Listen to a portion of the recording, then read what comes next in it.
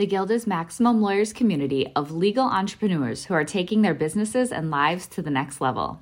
As a Guild member, you'll build relationships, be held accountable, and learn strategies specifically designed to get you unstuck and accelerate your plan for growth. Members are also granted exclusive access to masterminds hosted around the country. Our next event is coming up, and we're heading to Scottsdale, Arizona. There's something truly magical about the power of these in-person connections where real-time breakthroughs happen. Picture this. You're surrounded by like-minded law firm owners tackling your business and mindset challenges together. The energy is electric, the insights are transformative, and the results are game-changing. Investing in yourself is the best decision you'll ever make. The knowledge, strategies, and breakthroughs you'll gain are priceless assets that will supercharge your practice and propel you forward. Join the Guild and secure your ticket to Scottsdale at the best possible price by visiting maxlawevents.com.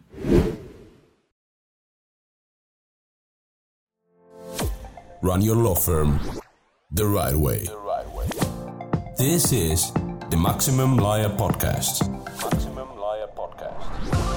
Your hosts, Jim Hacking and Tyson Mutrux. Let's partner up and maximize your firm. Welcome to the show. Welcome back to the Maximum Lawyer Podcast. I'm Jim Hacking. And I'm Tyson Mutrux. Hey, Jimmy, what's going on, bud? So today, Tyson, we're going to talk about the importance of using plain language, of not talking like a lawyer, of using everyday words in our copy. This whole topic started because you and I had a little mini debate this week over some of my content. And why don't you tell people the complaint you lodged against me about my emails that I send out, and then we can go from there. Yeah, so I was reading your newsletter this week, and I noticed that it looked a lot like a sales letter. It was very choppy. It was very, very salesy to me. It looked like I was reading a Ben Glass sales letter. Now, I'm not criticizing Ben Glass. He uses Dan Kennedy's methods of writing a sales letter. But I instantly, the moment I saw it, I was turned off by it because it looked salesy to me. So I called you about it and let you know, hey, it looks like you're using a sales letter. And you explained why you do that. So do you want to explain why you actually did it the way you did it? Yeah, well, first and foremost, I do it that way because I'm always trying to figure out ways to keep you from reviewing my content, and I don't want you... Well, it works. I don't think anybody does, so it works perfectly. So really, the thing is that, you know, with my clientele in particular, as being an immigration attorney, English for most of my clients, or a lot of my clients, is their second language. So I have to be really careful with how I write, and that's sort of what we're going to talk about today, is sort of ways to keep our language simple. But the other thing is that I think that with Americans' attention span these days, that when I'm confronted with a big blocky paragraph, that it really makes it unappealing to me to read, and it makes me want to go read something else. I know that sounds lazy, but when I ask the other people in our office to write me a blog post or a Facebook post, they send it all to me, and they'll send me like 300 words in 2 paragraphs, and that just drives me bonkers. So I think that you're a more sophisticated reader and that you're more familiar with sales copy. So that's sort of what your mind went to when you see the way that I break out my sentences. But I don't think that's really the case for most people. Yeah, and that was very nice of you to call me. What did you call me? Say it one more time. What kind of reader am I? Last time I repeated something nice about you, you recorded it and made it your ringtone. So I refuse to do that again. Well, that's a really good idea. I will say, I took a dig at you, and you actually do have a very good reader base that actually does listen to your newsletter or read your newsletter, so I take it back. But you're right. Whenever you explained that to me, it made a lot more sense, and so I think that's very smart. And I don't think anybody really likes to read chunks of anything, so I think that was smart. But I do want to get to our first one. We've got 8, so it's basically the 8 ways of not sounding like a lawyer. And number 1 is sort of goes to what you're talking about. It's not using technical language. And I talk about this whenever I'm talking to people about jury selection and trying case and everything else. Don't use technical language like voir dire, right? So people will stand up, trial attorneys will stand up in court, and they'll start talking to a jury, and they'll start talking about it's voir dire, voir dire, voir dire. They don't know what the hell that means. So you need to break it down. It's jury selection. Call it jury selection. So when you are talking to your clients and you're explaining things to them, don't say motions in limine. Say pretrial motions and explain what those are. Don't use the Latin phrases. Use things that make sense to your clients because otherwise they're not going to have any clue what you're talking about. And if you start using technical language, they're just going to turn you off, and they're going to tune you out. And so you need to speak to them, not over their heads. Yeah, I think that's really important. And for me, I was thinking about this the other day because sometimes I have to have a translator meet with me and potential new clients. And so there's that extra level of an intermediary, a third person trying to translate into another language. And some of the words just in immigration land, to explain an immigration concept to someone, you really have to break it down into as plain English as you can. And I just try to translate that into my emails or my website to try to make that as digestible and as simple as possible. Because, one thing I was thinking about, I don't want to get into a big political debate or anything about Donald Trump, but I think everyone agrees that he talks at a very simple level. He doesn't use complex words. And I think that's what makes him a unique communicator. I don't know that we should all mimic him in his speech patterns, but I think that the way he talks resonates with a lot of people because they can understand what he says, and he says it in a simple way that makes it digestible and understandable. You know what? You're right. He speaks to his base, right? And so that's what you have to do as a marketer, as an attorney. You need to speak to your base. And so you need to adopt some of those principles. Now, not the political principles, but definitely you could take a lesson from actually speaking to your base. Do you want to get into number 2?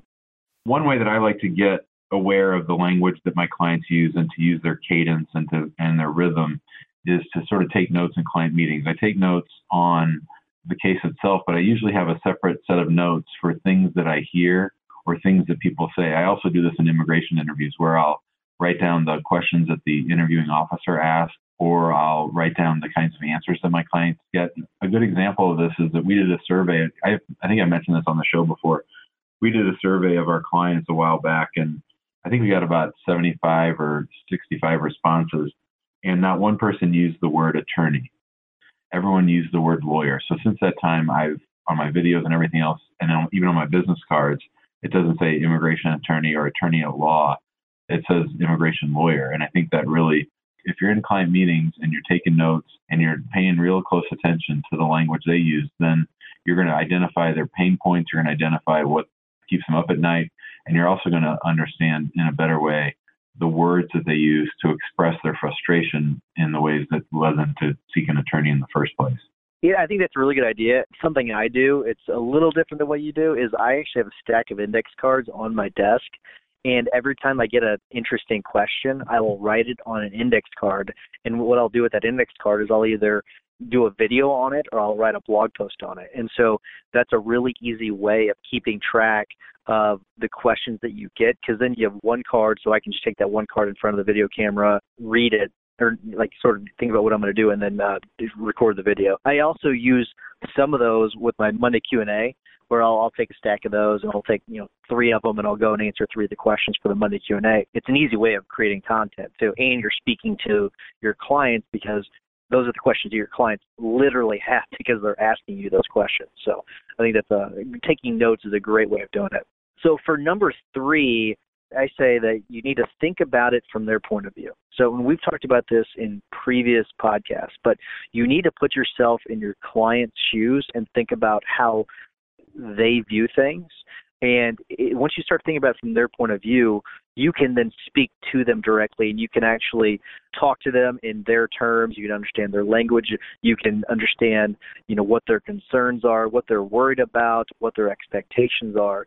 So if you can think about it from their point of view, you can better speak to them.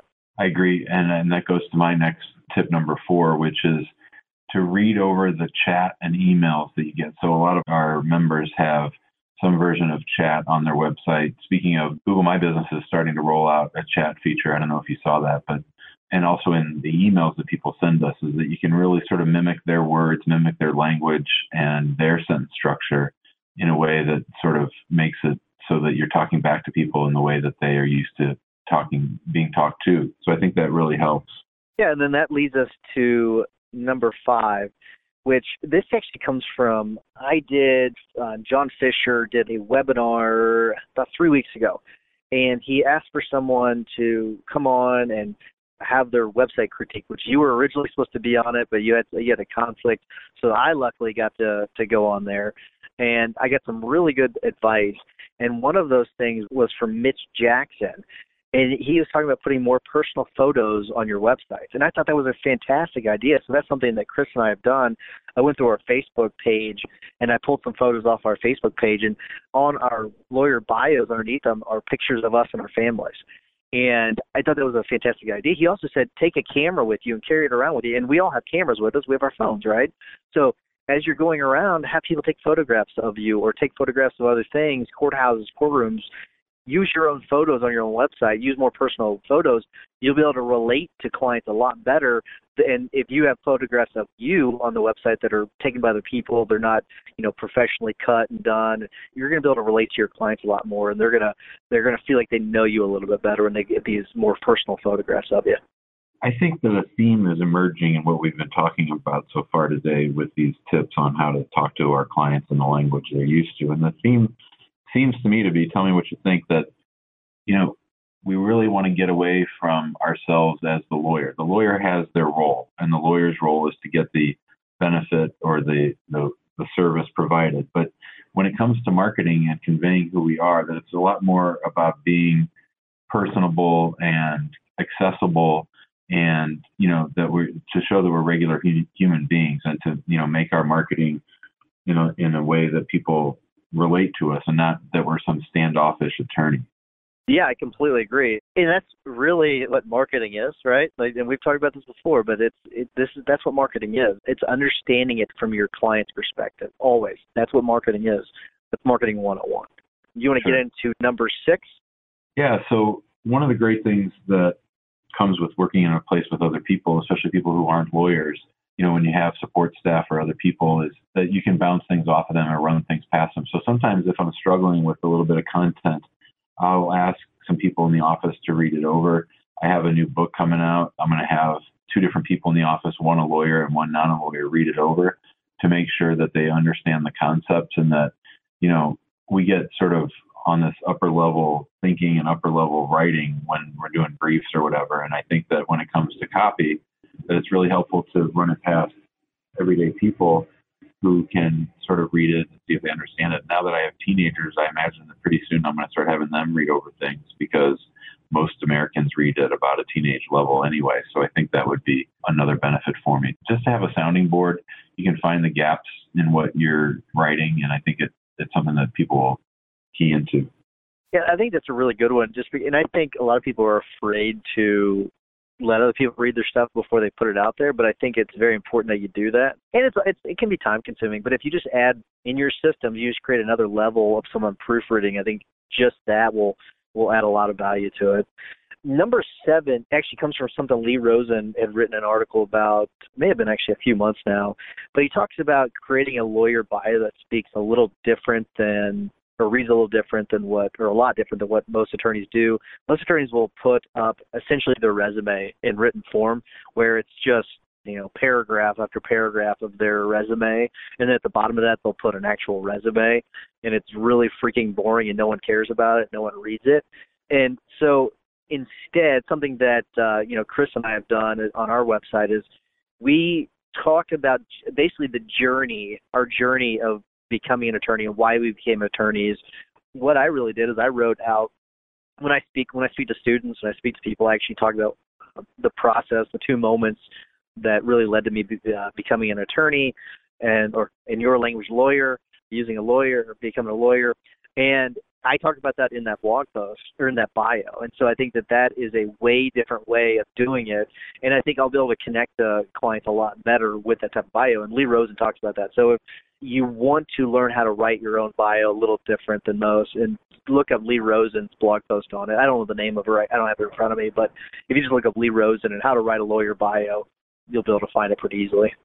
So the universe is definitely talking to me. I was listening to Mitch Jackson's podcast yesterday, and the guest that he had on there for this week's show was talking about the exact same thing as far as our bios, and that we don't spend enough time on our bios, and that, like you said, most of the attorneys have a cookie cutter bio. And so it's funny now that I think about my bio on my website, it's 2 huge paragraphs of a bunch of text. So I probably need to break that down. But I think that, bringing in more personality to it, making us more relatable, making it easier to read, I think that and also making it interesting. I mean, if we can stand out and be different by showing that our bio is not like everybody else, I think that sort of sets the tone for us doing things a little bit differently and for people understanding that we're not your everyday lawyer. Yeah, so I mean, now you have an assignment that you can go back today and actually go back and redo your bio. Something that I was actually just thinking about when you were talking is mine, even though it is the actual content is way different, they're big blocks of text. And so probably what I need to do is go back and add headings, sort of like a sales letter, sort of like your sales letter, maybe add some headings to it that lead them down that path. I think that would help quite a bit whenever they're reading through our bios. Something that we have recorded but I have not put on our website yet is we're adding a video introduction at the top. So at the very top, if someone doesn't want to read the text below it, it's going to be a video from me and Chris talking about, why we became lawyers.